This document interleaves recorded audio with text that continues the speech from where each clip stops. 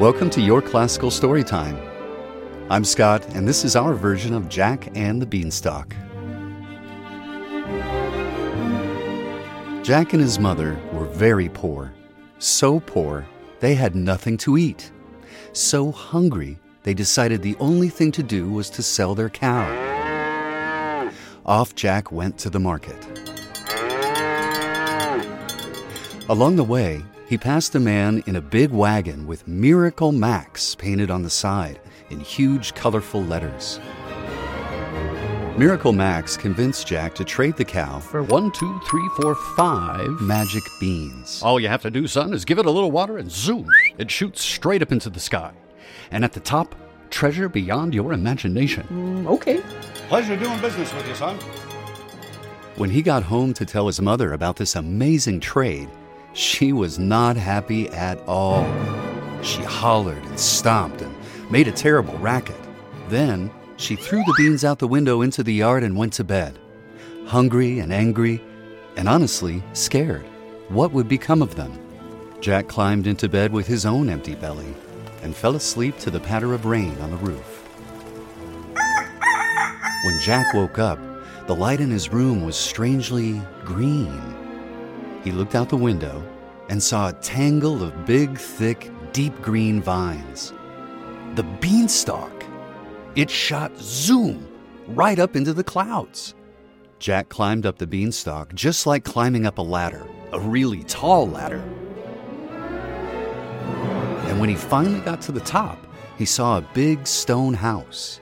The front door was as tall as 3 jacks, maybe 4. He couldn't even reach the knob, but he saw an open window and he could smell fresh, warm bread that made his tummy rumble.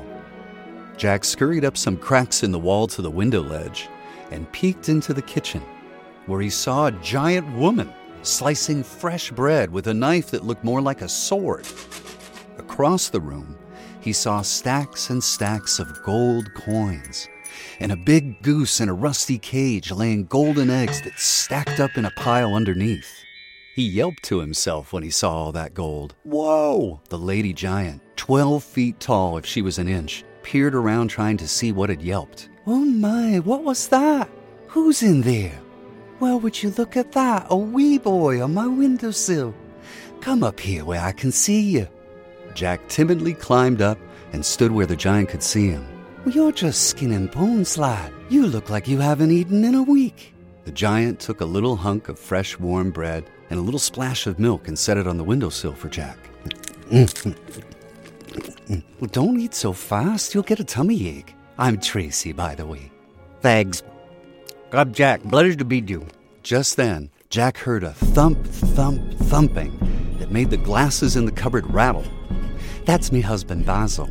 You better hide. If he sees you in here, he'll grind your bones to make his bread.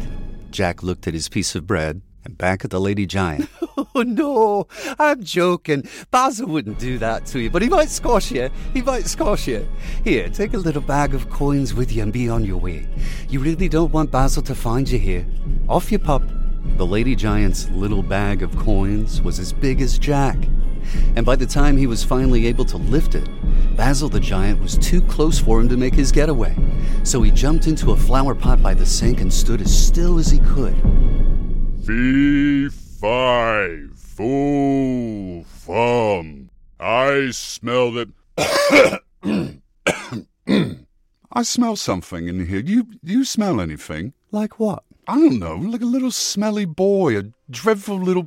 What, you don't smell that? I don't, no. There's no little boy in here. Look for yourself. Oh, I'm too tired. I'm going to go sit down with me tea and count some coins. Tracy brought him his tea and bread, and while he counted coins, she eyed Jack in the flower pot, looking for a chance for him to make his escape. Tracy, can you bring me a harp in? Give us a song, would you please? Tracy went to the cupboard and took out a beautiful gold harp that played on its own. The music was so lovely, it quickly put Basil the giant to sleep. While Basil snored and snorted, Tracy motioned for Jack to make a break for it. Thank you, large friend. Jack lugged the bag of coins back to the beanstalk. But just as he was about to climb down, he started to think about that sad goose in the rusty old cage. He ran back to the giant's house to see if he could help the goose. When Jack climbed back up into the kitchen window, he saw Basil slump forward in his chair, snoring away as the harp played. Tracy saw Jack right away, and she shook her head with wide eyes, hoping that Jack would just leave.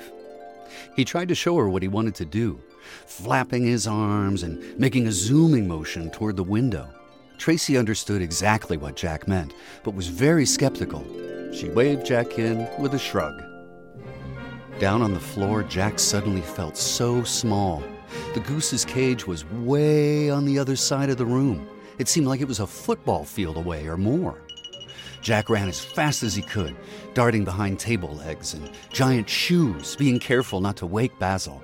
The goose that laid the golden eggs saw Jack getting closer, and she started to get excited that she might be free with Jack's help. Well, what was that? Your goose. Oh, aye. Basil settled back down, but not before catching a whiff of Jack. Oh, there's that smell again, Tracy. What smell, Baz? I can't describe it. I just smell it. You don't smell something funny in here? Phew, I'm going to get a candle. This is worse than cow business. After Basil left the room, Tracy warned Jack. You have to leave, wee man. If Basil catches you, honestly, I don't think I'll be able to save you. Jack looked at the front door and then at the big goose that was expecting Jack to come let her out of the cage. Just as Jack reached the goose's cage, Basil came back. Where'd you get this candle, Trace? This is lovely. It smells like... Hey, look at that. There is a smelly little boy in here. I told you, Tracy. And now he's going to let my goose out of her cage. Jack flung open the door to the cage. Basil dove toward him and barely missed catching him.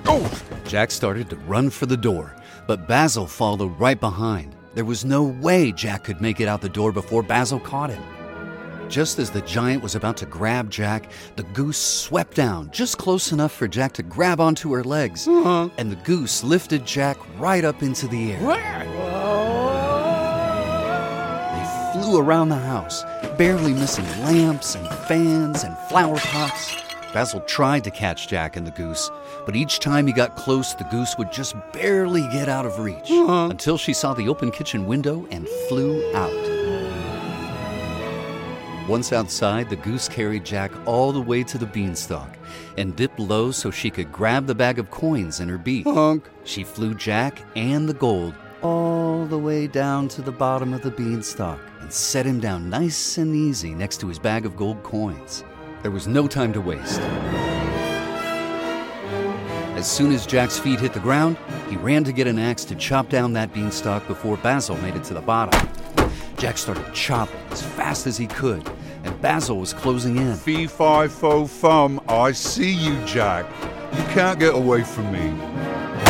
With one final mighty swing, Jack cut through the last of the beanstalk, and with a long creak and a few pops, the beanstalk started to fall. What? With a huge splash, Basil the giant landed far out to sea. Wait, it's not bath night. With the beanstalk and Basil gone, the magic harp never had to go back in the cupboard again, and the goose that laid the golden eggs got to fly back to her flock. Honk. Jack and his mother had enough gold to never go hungry again. Sometimes, on clear nights, Jack could hear a harp and a deep, happy humming in the clouds above. So Jack, his mother, the goose, the harp, and Tracy all lived happily ever after. The end. Thanks for listening to Your Classical Storytime from American Public Media.